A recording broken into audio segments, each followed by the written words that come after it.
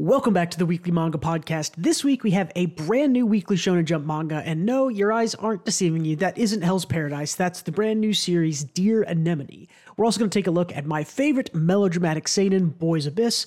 All that, manga news, and more coming right up.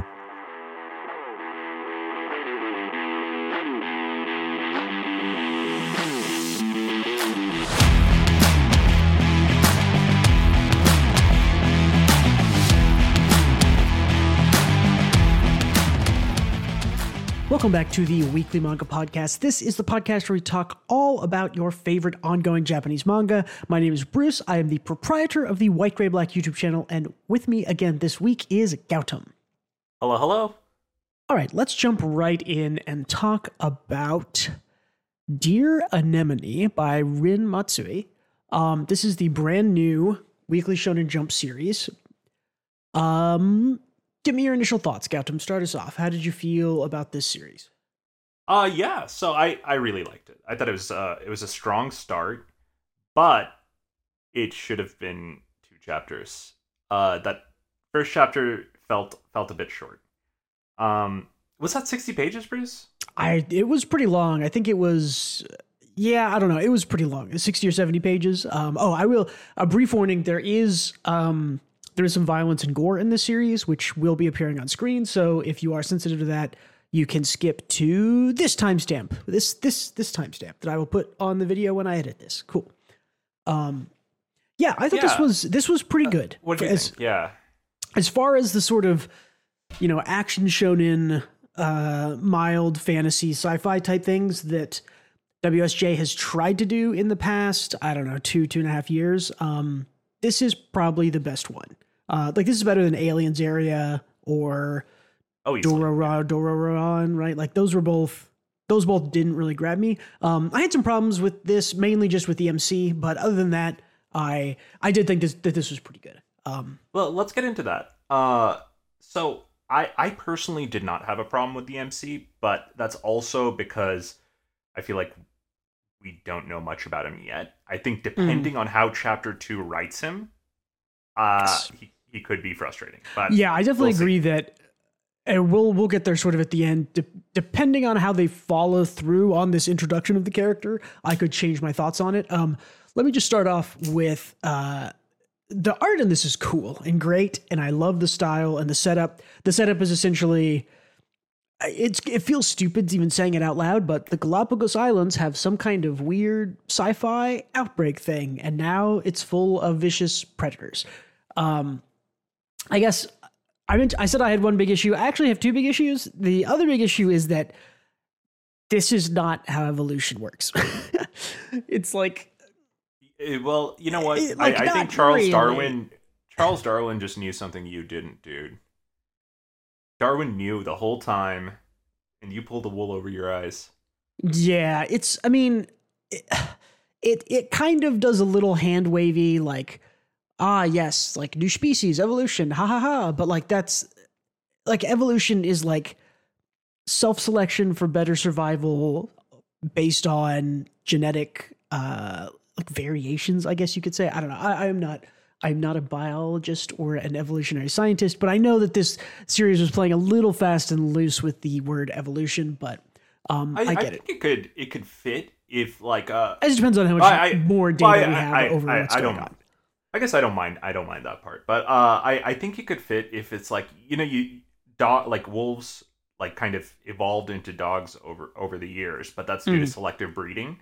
So I could very well see the island being like human-made evolution, if that makes sense. I definitely, yeah, for sure. I think depending on how they explain all of this later on, it will, I'm not necessarily make or break the series for me, but it's... Oh, I don't mind it. For me, it's just like a who cares kind of like Star Trek. Don't think about it. Like just it's definitely a don't think about it too much, because if you're a biologist or an evolutionary biologist or something like that, you're going to look at this and be like, this is all incorrect. This is completely wrong. But it's a series for 14-year-old boys, so yeah. So let's talk about the main character a little bit. Sure. His name is Gaku Hachiue. And I hate him from his first page. Why? Because the first thing he says is, I'm so useless. This is bad. I hate this. This is stupid. I don't mind it. I guess why I don't mind it comes later on. But let's continue. Yeah.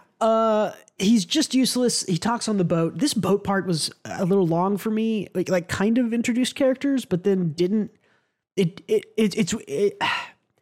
is weird that they did not use the boat to introduce all the players and then throw them on the island. It like introduced one or two guys, and then you get to the island and it's like, okay, here's three more guys, and then it kills off some people and then goes on.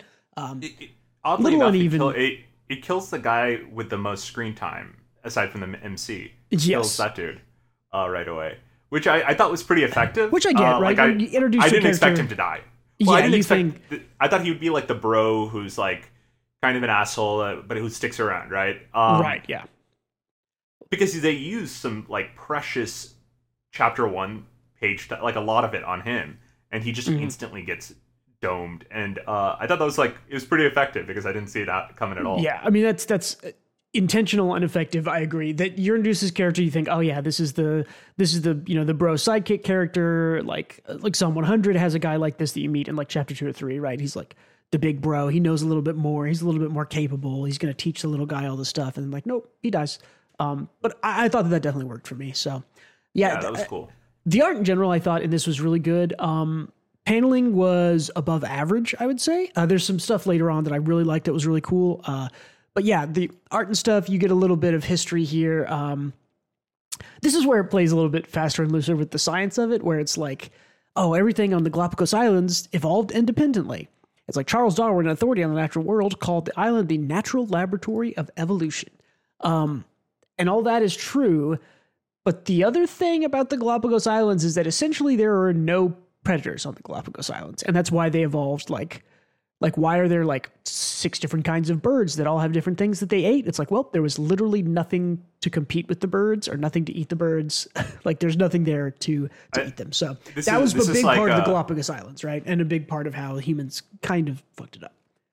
This is very much, I think, a don't sweat the small stuff situation. Yeah, it's like if you were a doctor, you can't watch House MD and enjoy yourself, kind of thing, because you know too much about the subject matter. When I was in college, like I have a Bachelor of Science, and I got my Bachelor of Science by taking a lot of biology classes on top of my degree classes. So I read this and I'm like, I took a lot of classes about this in college. It's not quite right, or it's like kind of right, but also skipping a lot of details. So this is like a doctor watching House situation. Yeah, for sure. Yeah. It's like it's not lupus. It's always lupus. But yeah, so we get a little bit of lore dump on the boat. This woman says like 10 years ago there was a spontaneous explosion, disseminated a toxic substance and an as yet unknown virus. So this is our inciting event that makes all these weird evolutions, I guess you could say, happen. Galapagos Islands became a lawless, untouchable jungle to us overnight. Unknown virus, you're sending us in, haha. And it tells them later, it's like, oh, those guys are disposable. We're sending them in to like test X, Y, and Z, right? And they say, oh, like, what was it, a year ago we sent a team in and none of them came back. So we're sending you guys in the new boat with our MC in to try and find these guys that we tossed away a year ago. So, right. And then they get on the island to meet a few more characters. No one really stands out in all the character introductions. I think maybe that was my other issue, is that I didn't super latch on to the main character, and that also didn't give me any other characters to latch on to except for the one guy who dies. So there's kind of no character to like really grab onto, sink my teeth into, and follow here for me, which is kind of my big issue with it, is that all the plot stuff is cool and interesting, and the art's really good, and it's an interesting idea. Only very minorly taken straight out of Hell's Paradise, although the parallels are pretty obvious. I think a lot of people pointed those out on Twitter. But yeah, just weirdly, I don't. It's like very clearly like 1-to-1 in a few aspects, but I don't feel like it's too similar. I think it's easy enough to go its separate way, but the idea of like you're sending a bunch of people who are kind of destined to die to an island and you don't know what's going on there, that there's some wild magical / sci-fi power that's killing people and making a hostile island like that, like what I just described to you is both of these series. Like it's Hell's Paradise they feel and completely it's different to me, mainly because these are like normal people and we are more in a horror setting here. Whereas Definitely. Hell's Paradise is like a bunch of convicts who are badasses who can like one is like our main character's immortal, right? Like there's a lot going on there that removes the horror element of Hell's Paradise for me, if that makes sense. Yeah, and Hell's Paradise is more sort of magical fantasy. This is a little bit more sci-fi, still fantasy, Right. but definitely more sci-fi. But there's some good, like this panel I liked a lot here. Oh, that's where a great one. That's very creepy. This is the guy that we see in the very opening who gets eaten by the chameleon creature, which I think we're going to see more of here. Yeah, and this is also great. Oh, like, he transforms into the chameleon creature. He doesn't get eaten. no, at the very start he gets eaten by the chameleon creature. I don't remember if I put it in here or not, but Oh wait, no, that's Yeah. that's our that guy. Wait, who? this guy gets. Or yeah, actually, now that you say that, I don't know. There is a chameleon-like human. This guy gets eaten in the opening pages, right? This is the one year ago. Right. This That is the guy, 1 yeah. year ago group. And I thought that what happened is he gets eaten. Oh, maybe what happens is the bird thing eats him, and then the chameleon sees him, now. and the chameleon transforms into him. Okay, that's. Oh, I guess that makes sense. I think Hey, that's what kind of cool. happens, right? Yeah, Because I the think chameleon is- that yeah. tracks because it can like. I guess it does that now. But Yeah. cool. That's neat. I actually didn't notice that. Yeah, I that thought makes a little bit. For yeah. some reason, I was thinking he like got eaten and the chameleon transformed him, but this makes a little bit more sense. Yeah, But yeah, that I mean, makes really cool. I love the body horror vibes. I like the art in this chapter one a lot. Oh, this is one of the sick. best ones. Thing here, it's really good. I think like a cheat code to horror. I realized this from a niche, pretty bad manga called Jin Men. What it does well is drawing animals with human faces, and it's very creepy for that reason. Yes. Otherwise, it's dog shit. But like, this is also doing that, and therefore took the creepiness cheat code. Hopefully, it does a good job with it. I don't know. Yeah, I'm very intrigued. We're gonna get a little bit more. Yeah, this is where. Oh yeah. the guy dies. Again, pretty violent. This is like a Mortal Kombat fatality thing. But also the art is great here. Like the chameleon head is very cool. But yeah, this is sort of the, oh shit, the guy we thought was gonna be a guy had his spine ripped out. Yeah. But yeah, this is I think really good paneling too. It's it's great. I don't know, like the art and the paneling here at the very end is really great. Yeah, we get some sort of voiceover talk. He's like, this island that was once called Paradise is the laboratory of evolution. Yeah, and then this is sort of this was my favorite part. You liked the fact that they killed the sort of main secondary guy that we thought was going to be a big part. Yeah. My favorite part was this, I guess is this girl running away, or whoever this other character is running away through someone who's saying, hurry over here. Someone's calling to her like, hey, over here, it's safe, come follow me. And she gets there and it's this bird thing. And I'm like, ooh, that is a twist, right? Because you think, oh yeah, there's some guy from a year ago is still alive on the island and he's going to help him out and get him out of there, which still might be true. But here it's like, nope, this bird thing is smart enough to know to imitate a human voice and say over here, and the human runs to him. I like it. The author has seen The Predator, and Yes. I dig it. I dig it. It's cool. Yeah, very cool. We get flashback of the main character who meets this curly-headed guy who does this Biolympic stuff. They talk about flowers. He saved him. It doesn't. I don't know. This was stilted. I agree with you that this was. This was not stilted, great. And also, like, who saves someone from bullying, and then it's like, here's my whole backstory and what I aspire to in the future if I go into this weird island. It's like it's clear you had to fit all this dialogue in a few pages. Yeah. So I get it. But Also, like, and this, it's possible that this is a translation thing, although I don't think it is. Have you ever asked someone about like, oh, what are your goals? What do you aspire to do? And anyone just says, I just want to change. Like no one just says, I just want to change. No one says that. Change how? What are you trying to change? Everyone is trying to change.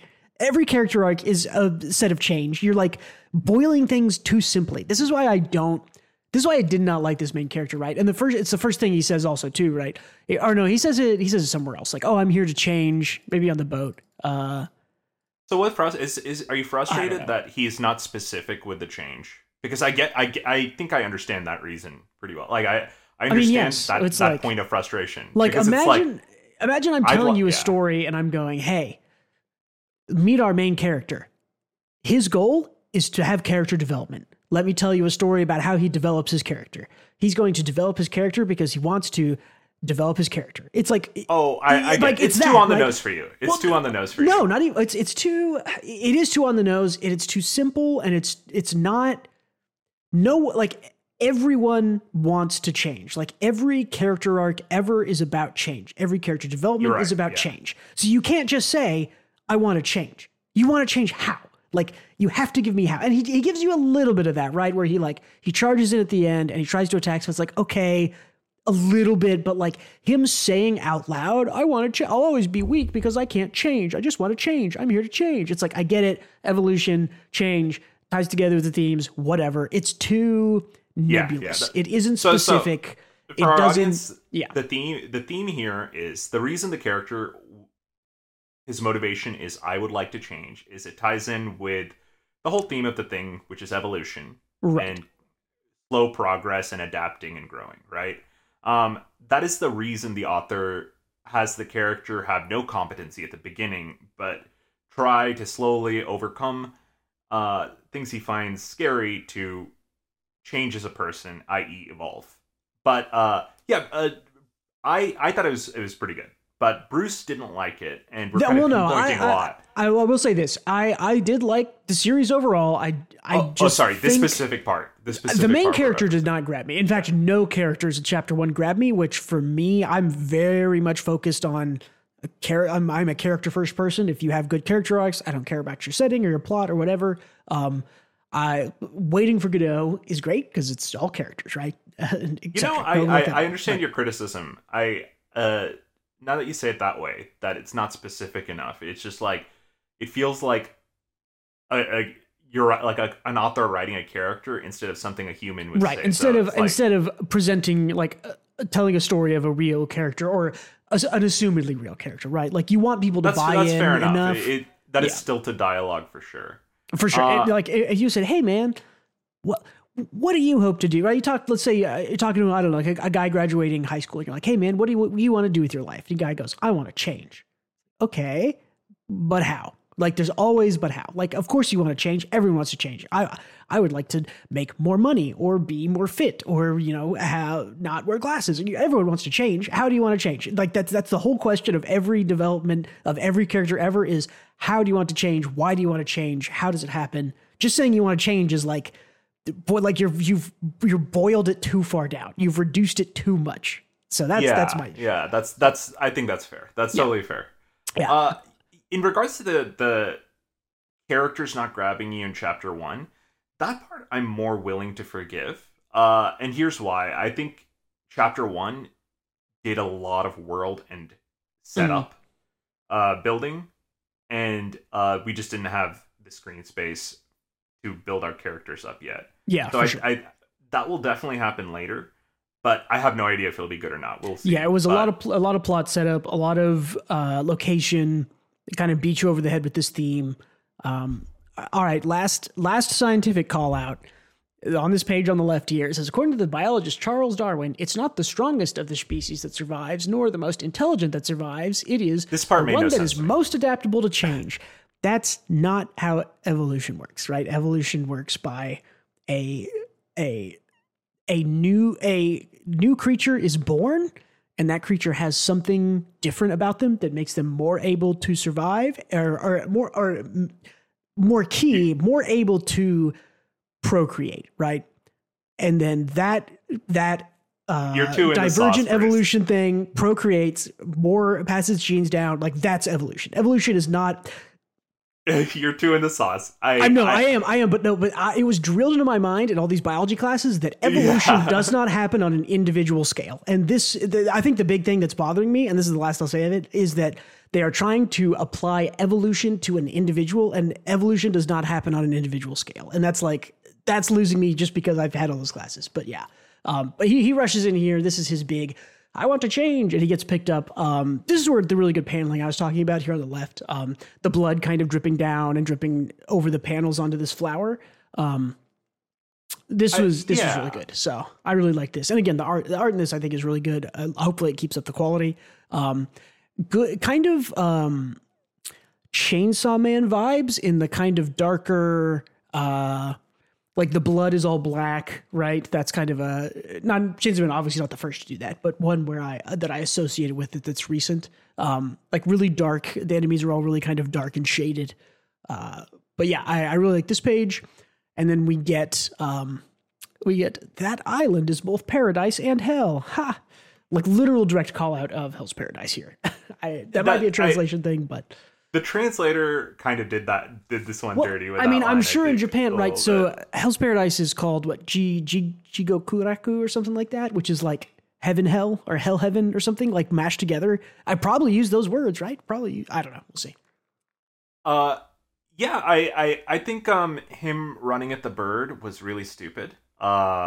Yeah. But I get that it represents personal and character change. He took action for once in a do or die situation.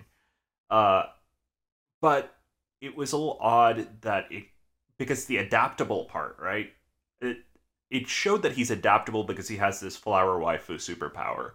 But I was hoping that it would show him be adaptable on a personal growth level and not kind of run into a suicide like that.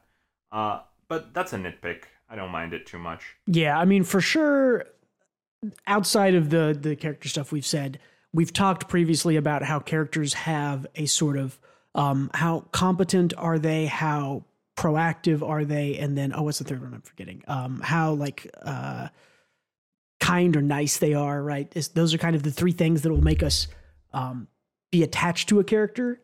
Even characters that aren't kind or nice are usually really competent in some way. Like Johan from Monster, right? The baddest of the bad dude, literally murders people, but he's so very good at murdering people and playing with people's minds that he's incredibly competent. We're attracted to him for this. I think the other reason I don't like this main character is he is not competent in anything. He is not super nice. He's shown to be kind of we're giving nothing on is he kind or is he unkind other than him rushing in to save, which is really just being stupid. And the proactive thing, he makes one proactive choice, but we aren't really shown before that he's not proactive. We're just kind of not given what his character is. And then he said, I need to change. Let me run in here. It's like, okay, I guess he is proactive, but it's stupid and he should die. But then, Deus Ex Machina saves him with the plant girl. So I don't know. Yeah. I think what I would have changed there, personally, is maybe have him try to do like a distraction plan, like distract the bird, but not just run at the bird, to show that he is adaptable. Or like I get that it represents him rushing in represents change regardless, but the adaptability part, which was on like the main page of him rushing in, I would have preferred if he like ran a distraction plan, but it failed and the bird caught him anyway, and it led to this situation. Yeah, because at least he's trying to think things through, proving he's adaptable on a personal level and not just a superpower level. I don't know. Yeah, I think that would have been good. I think it also would have just been good to show us previously him like not doing something like this, right? Like show us one person getting killed and him running away instead of like the first person he sees dies, he then like runs at them. So I don't know. But yeah, and this is one last personal note. Oh, Flower Waifu, she looks cool. Yeah, she looks great. Good art again. I think the art in this is very, very good. So I think this is just a strong setup. I think one other gripe I had I think this is like maybe one of my few gripes, is that I don't think I would have had the government people explaining that the second group of people going to the island is so they can all either die or evolve.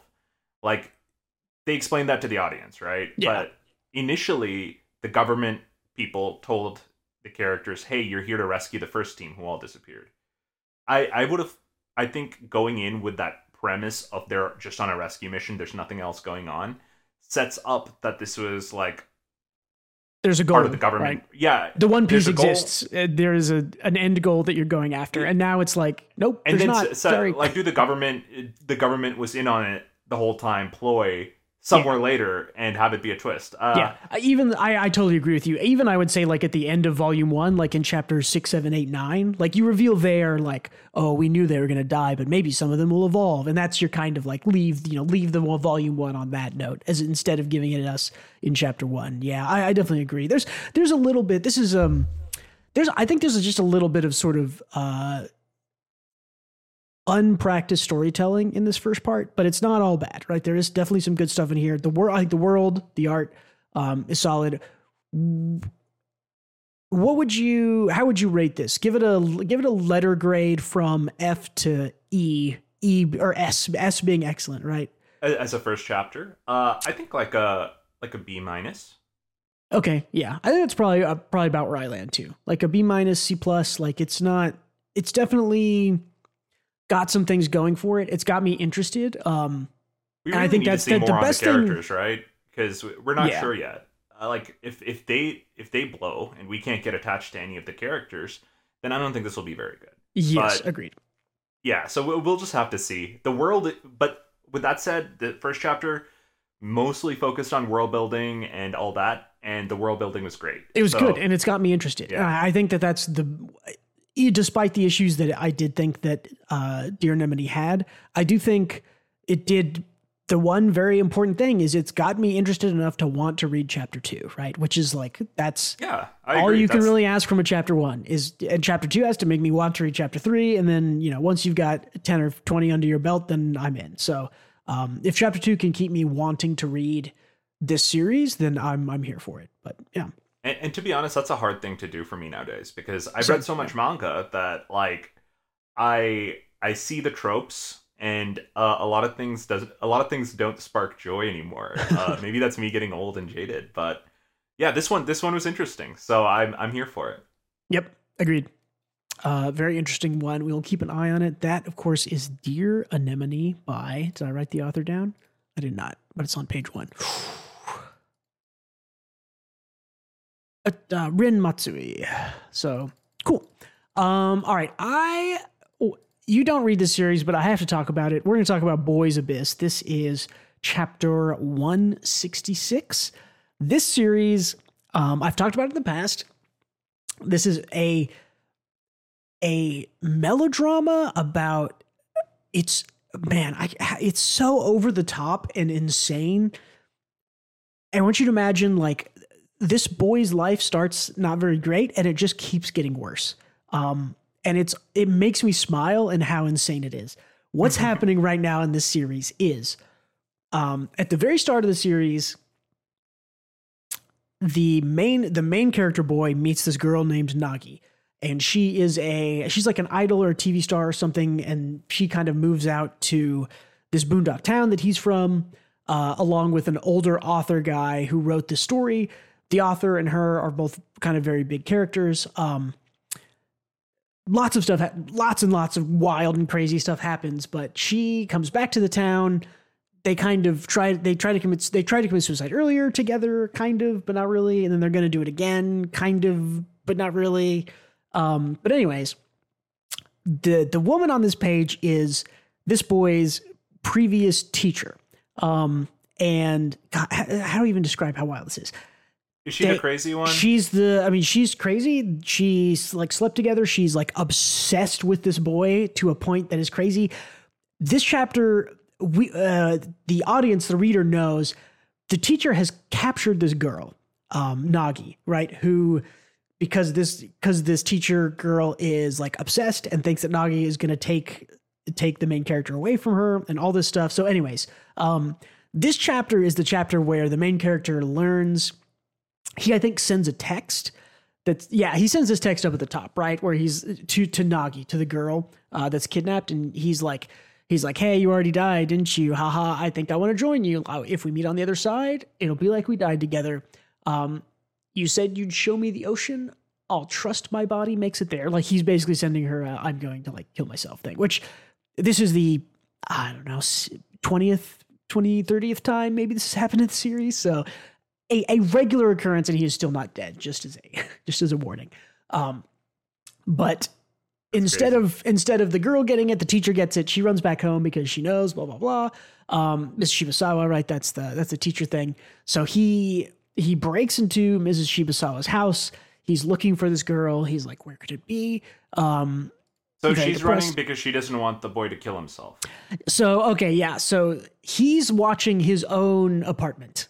She is running to his apartment to check on him. He then goes to her house while she's gone to explore her house to look for Nagi. Because he thinks... This is the dude?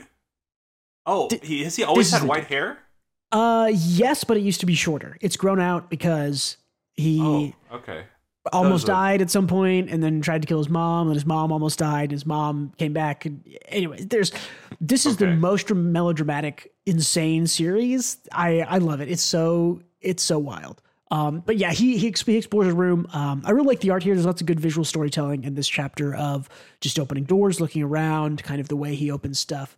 But he finds her, right? She's just like locked in a closet in the teacher's like table tennis room. Cause the teacher was a previous like table tennis pro or something. That's kind of it's weird, okay. Yeah. But she like lives with her parents, and she got in trouble with the law because she like hit his mom with a car like 100 chapters ago.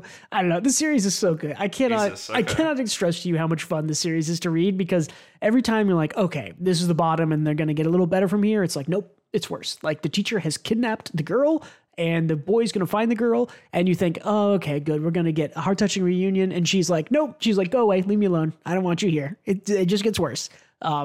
She like pushes him away and stuff. And then the very end of the chapter is, the teacher comes back, right? Like it's like wild, like literally wild eyed. And like, this is domestic terrorism is about to happen in this series. And I'm so here for it. I can't keep the smile off my face, because this series is so insane and wild. And like I said, it's just every time you think like, oh, things can't get worse, this is as bad as it gets. It's like, nope, they can get worse.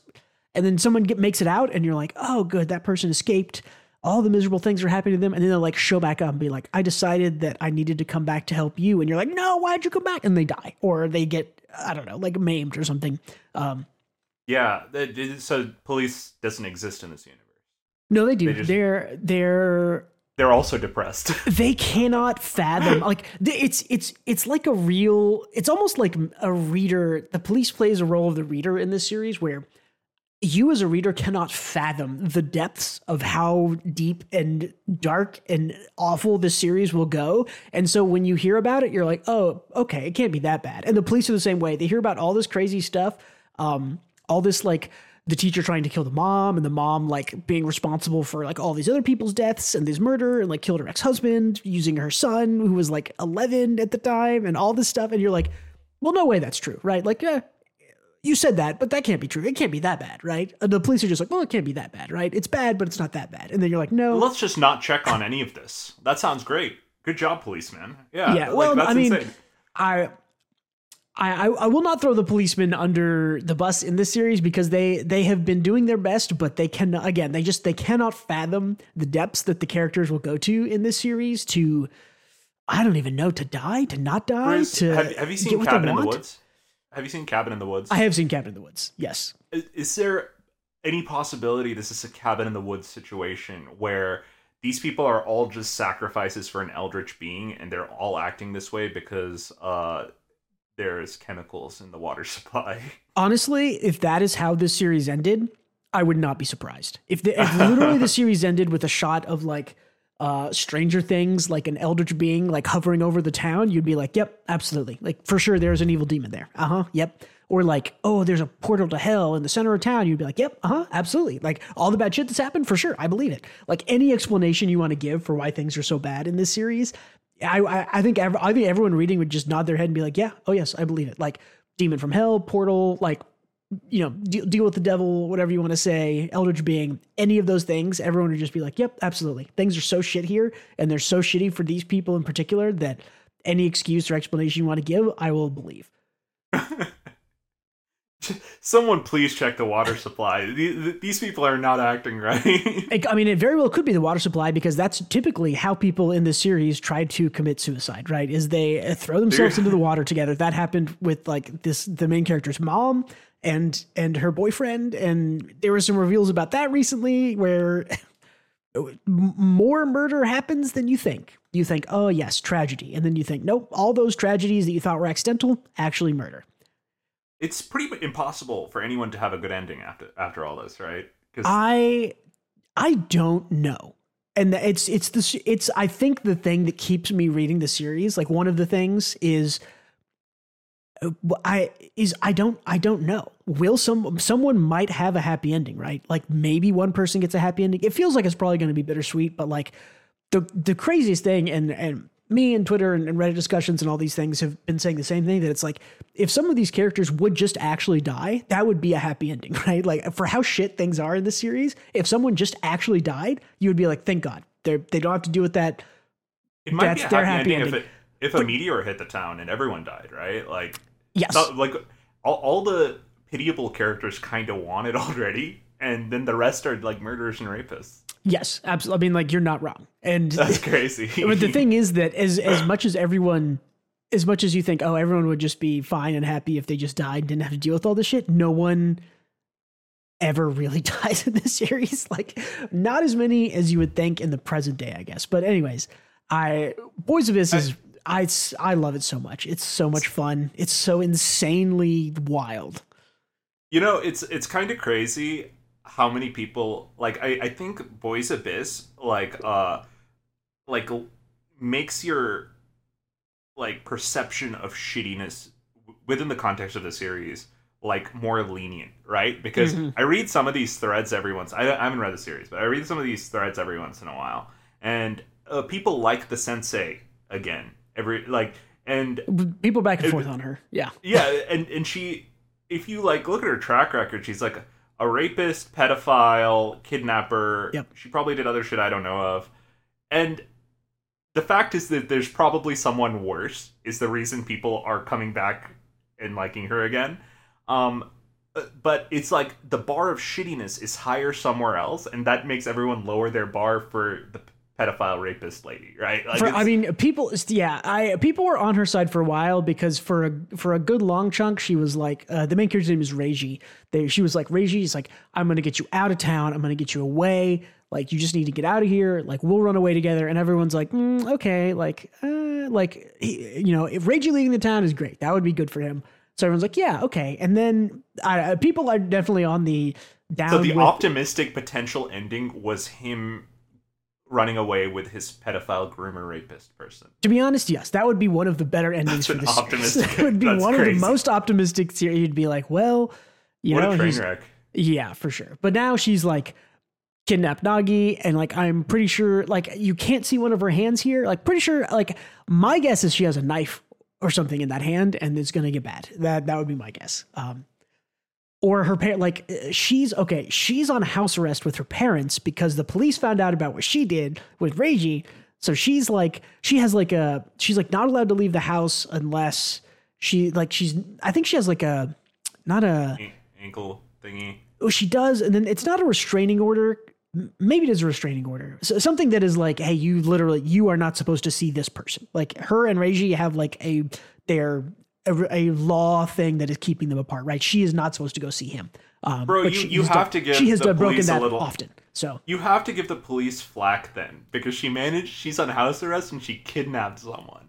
How did you let that happen, police? That's insane. It's wild. Read it and find out. I will continually suggest that you read this because I think it's amazing. But that sounds so crazy. I actually see what you mean. But it's why I like it, is because it's not like, some things are really down and depressing, and you're like, oh man, I'm not feeling watching or reading like something really depressing right now. But this is sort of like, at a certain point you get like, oh, it gets worse, haha, oh it gets worse, and you smile, and you're like, the only response to this is to smile and laugh, because if you really buy into it 100%, yeah, this will destroy you. I don't think most people do, because it's so melodramatic. Because it's absurd, right? Like, exactly. It is crossed the threshold of relatable problems to this it world where everyone is miserable and horrible. Right. Like, there's no way things could ever be this bad for anyone IRL, and there's 12 characters like that in this series, where like there's no way it could be this bad for this many people. Right.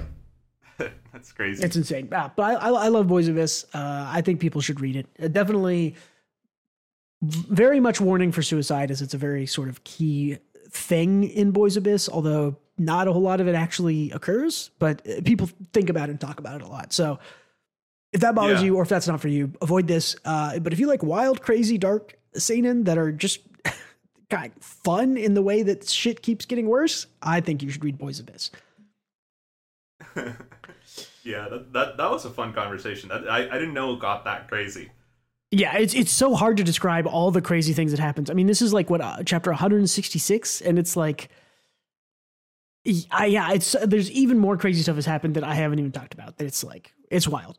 All right, let's move on to the news. I think that's all. That's all for manga this week. Let's see. We have some interesting news. The big news piece here is Ruri Dragon is returning from hiatus on March 4th in Weekly Shonen Jump. That series went on break in, I believe, July 2022. So it's been gone for like over 18 months. We are going to get 5 chapters of Ruri Dragon in Weekly Shonen Jump, and then it is going to move to Jump Plus and be bi-weekly, which is totally fine with me. The best possible compromise. That Yes. like I think that works for everyone involved too. Yep.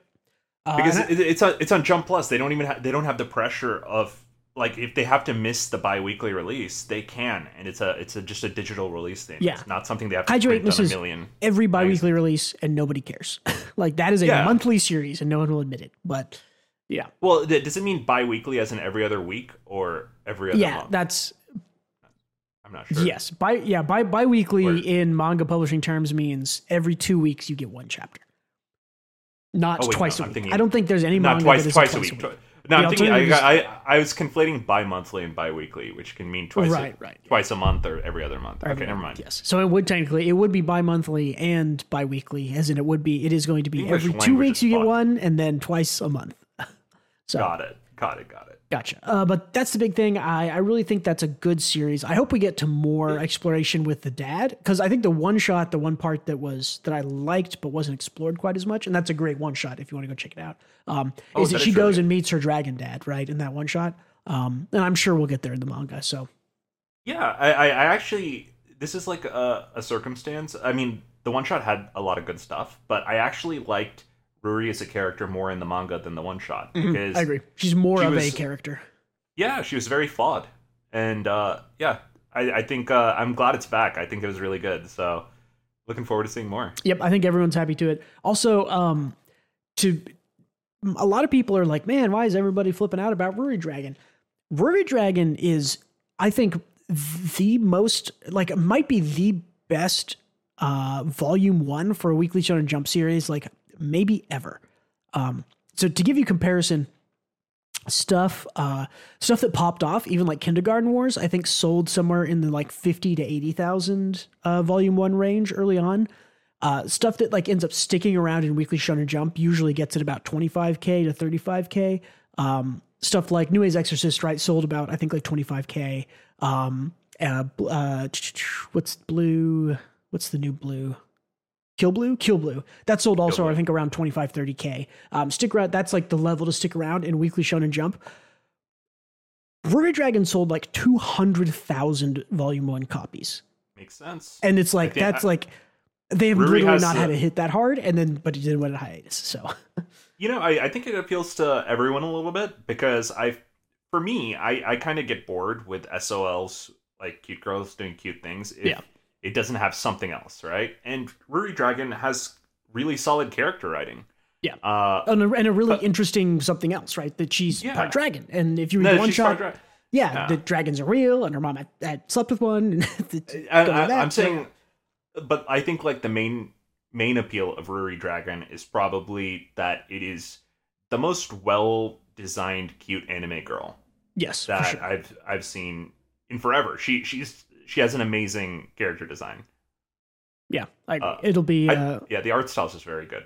Yeah, art's good. I mean, it's a solid series. I don't know if it necessarily is like, does it deserve to be 18 times higher than Martial Master Asumi, which is also good? Maybe not by my opinion, but hey, it has broad appeal, right? I think it has a lot more broad appeal. And it's one of the few series I think that Weekly Shonen Jump has found that will also attract a female audience, which is something that they not necessarily struggle with, but often aren't targeting. But when they can capture that female audience, it's pretty big, right? Jujutsu Kaisen, when it came out, there's a lot of has a lot of female viewers because it's mostly male characters, and they're allowed to sort of ship those and things like that. So the same thing with the Haikyuu, right? Haikyuu's all male characters, you can do that, but this is a different angle, another way to get female readers in. So yeah, and there is a demand for nuanced and well written female characters. For sure. See example Akane, right? Akane Bonashi, is easily the best thing in the magazine right now. Cool. Netflix Japan announced that they have grabbed the Master Keaton anime that they're going to publish there. That is an early Urasawa work. I believe he wrote that in the early 90s. That does not, from what I've seen, that does not have an English release. I literally searched to try to read Master Keaton and could not find it. Master Keaton is essentially kind of like everything by Urasawa. It is a mystery. The guy is a detective who solves mysteries. That's kind of what everything Urasawa does is. He's a little bit more of kind of maybe like an Indiana Jones type going around the world and solving stuff. But I'm really interested to see if Netflix, if any, USA Netflix or English Netflix brings us a translation of that, because I would really, really love to consume Master Keaton and have not gotten the chance yet. So interesting. Yeah. That'll be a cool thing. Especially for, I am surprised that Urasawa work exists that haven't been localized in one way or another. I think it's just so old, right? In 1991, no one was thinking like, let's localize this up and comer named named Naoki Urasawa. And it's like, even after he got popular with Monster, it's like, okay, well, Master Keaton's 10, 15 years old at that point. So yeah. Okay. Makes sense. Let's see. The next other big, speaking of Urasawa, who did Pluto, which is inspired by Osamu Tezuka, right? The author of Astro Boy, or which you can see, my Astro Boy is right there now in my new place. We got the Osamu Tezuka Cultural Prize, which is a manga prize. We got our 10 nominees announced for that. The results for that will be at the end of April. I will read the 10 nominees. You can tell me if you recognize any of these. I think I only recognize maybe 2. We got Oshinoko. We have Ikoku Nikki, Chi no Warachi, Saturn Return, Kanda Goku Racho, Shokunin Banashi, Tokyo Higoro, Clinius, Tamaki to Amane, Tsuyukusa Natsuko no Isho, and Bochishi no Yakata. So that last one, Bochi the Rock? I believe that is not Bochi the Rock, no. Okay. I guess I only recognize Oshinoko from this. Do you recognize anything aside? I have heard of Ikoku Nikki, and I think that one of these is, I believe Tokyo Higoro is Tokyo Aliens, which I have heard a lot about, or Tokyo Alien. I don't remember which one. No, Tokyo Higoro is Tokyo these days. Okay, I have seen this. I don't know if you can see my screen. I have seen this before, but I haven't. Chino Warachi, I think I've heard too. Let me see. We don't really get a lot of Blood on the Tracks access to these no, these seinen series, Yeah, we really don't. The truth of the matter is these are more artistic from smaller magazines, if they're from a magazine even at all. So if a fan translator doesn't decide to pick this up, and even if they do, it doesn't really appeal to kind of the mainstream. A lot of these are more artistic, which is why, Oshinoko has an anime. We're aware of that. I get it. I like the manga reading audience skews young, and I don't think there's just a lot of demand for any of this stuff to be localized, so we don't see it. But kind of a shame. Would be neat to go over a few of these like award-winning ones. Yeah, it'll be great. And definitely, I think now that this list is announced, a lot of the fan translators will probably go and look up and translate some of these, or just a couple chapters and see if people pick up on them. But yeah, I mean, there's a whole kind of like almost unspoken about sub-genre of manga that just we don't get over here. Nobody fan translates. I mean, there's literally manga for like quote unquote adults, right? There's like these working adults manga stuff where people are just, eating ramen with the group of people, or, doing like food reviews, or just kind of living normal life. A lot of these kind of like older adult, more slice of life stuff that aren't really romance or anything, that are just kind of, chill. Like there's so much manga that just isn't translated, isn't brought over, even from fan translations or official stuff, right? Like we get kind of we get the one big shonen magazine, and we get kind of a lot of its offshoots, right? A lot of the other Shueisha properties, because Shueisha is interested in international investment. And then Kodansha is also interested in international. And then all these other publishers are probably just way too small to care about, like, well, do we hire a translator? How do we publish in the United States? How do we publish in England or whatever? They're just too small to worry about it. So that makes sense. Yeah.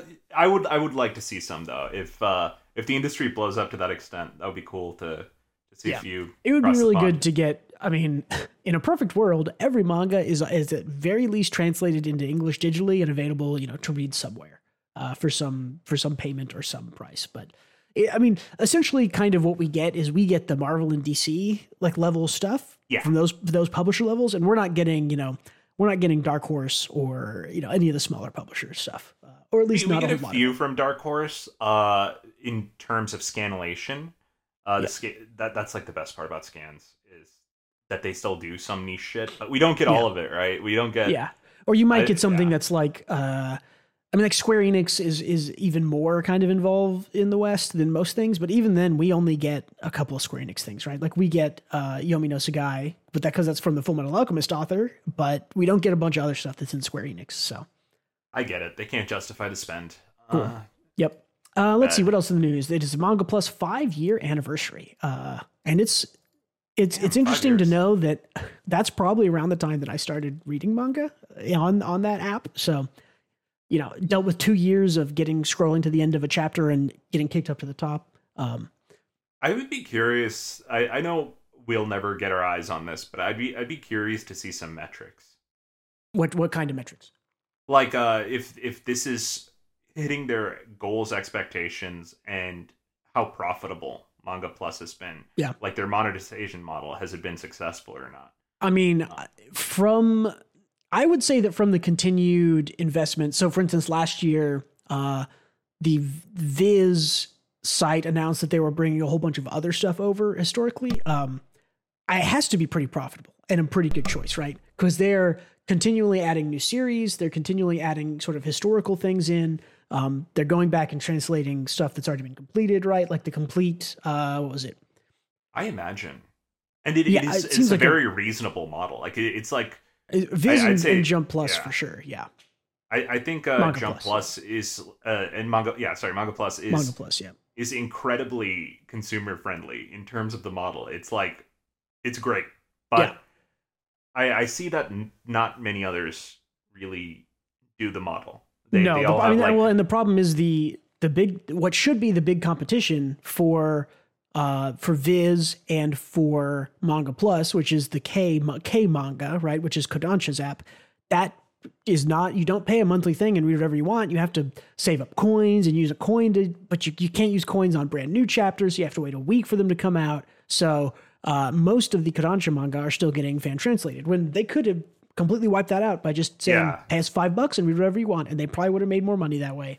I can't see behind the scenes. Maybe they think they make more money this way, but the sort of gacha coin system for reading manga, consuming anything is shitty, right? Can you imagine if Netflix had something like this, right? Where you were like, oh shit, a new episode of Stranger Things dropped. I want to watch it. Well, you can't watch it unless you have coins, and you have to pay for coins. And if you don't have coins, Netflix you have to wait a week, and you can watch it a week later. It's like everyone would be up in arms for that. It's such a shitty system. So I mean, it's just like a lot about this doesn't make too much sense to me because it's like Netflix is number one, right? So say Netflix is like releasing everything normally, and Hulu number two is like, hey, you have to buy Hulu bucks, and those Hulu bucks transfer into Hulu coins, and you have to wait one like. That's not a good way to compete with the market leader. I mean, they literally would not, right? Like if Kodansha wasn't, again, primarily making its money from Japan, like most of these companies already are, this is probably a little fun thing where they're like, oh yeah, let's see, we'll do a little bit, we'll invest a little bit of money overseas to get English translations and publish them and see how much money we make. And maybe they're getting, we're making a little bit of money there. That's fine. But yeah, this feels like a Marvel DC situation where Kodansha is just really far behind and is not understanding how big the global market is. I mean, for sure. That's what it is. Yeah. I think we will see soon. I don't want to make a prediction that's soon. I think we will see that if you simultaneously publish, if you simulpub a manga like volume in the West in English and in Japan, I think eventually or soon we will sell more copies in the West than in Japan. In fact, I would say honestly that if you were publishing like the brand new volume of Jujutsu Kaisen at the same time and not delayed, if you release those on the same day, I would bet I would bet that the West is pretty close. Probably not past Japan's levels right now, but I bet that the West is pretty close to buying an amount that is going to catch up pretty soon. So, oh, for sure, absolutely. Cool. All right, I wanted to mention one more thing. There was one more little series that I forgot of. There is a series called it is a one shot. This one shot is called Hitoner. It is by Yagi Tomohiro. This is the only panel I'm going to show you from it. It's really good. People on Twitter are talking about it. It is a really good series, and this is all I'm giving you from it. You should go read it. They're cat girls, but they're like actual cat girls. Does that make sense? I don't know. There's girl cats. There are. The pitch for this is it is Zootopia, the planet, and a human spaceman crash lands on it, right? And eventually you get to this panel, which is actually very out of place compared to the rest of it, which is a pretty quality drama type thing. So yeah, everyone go check out Hitoner. That is a one shot that came out. I truly he went to furry heaven.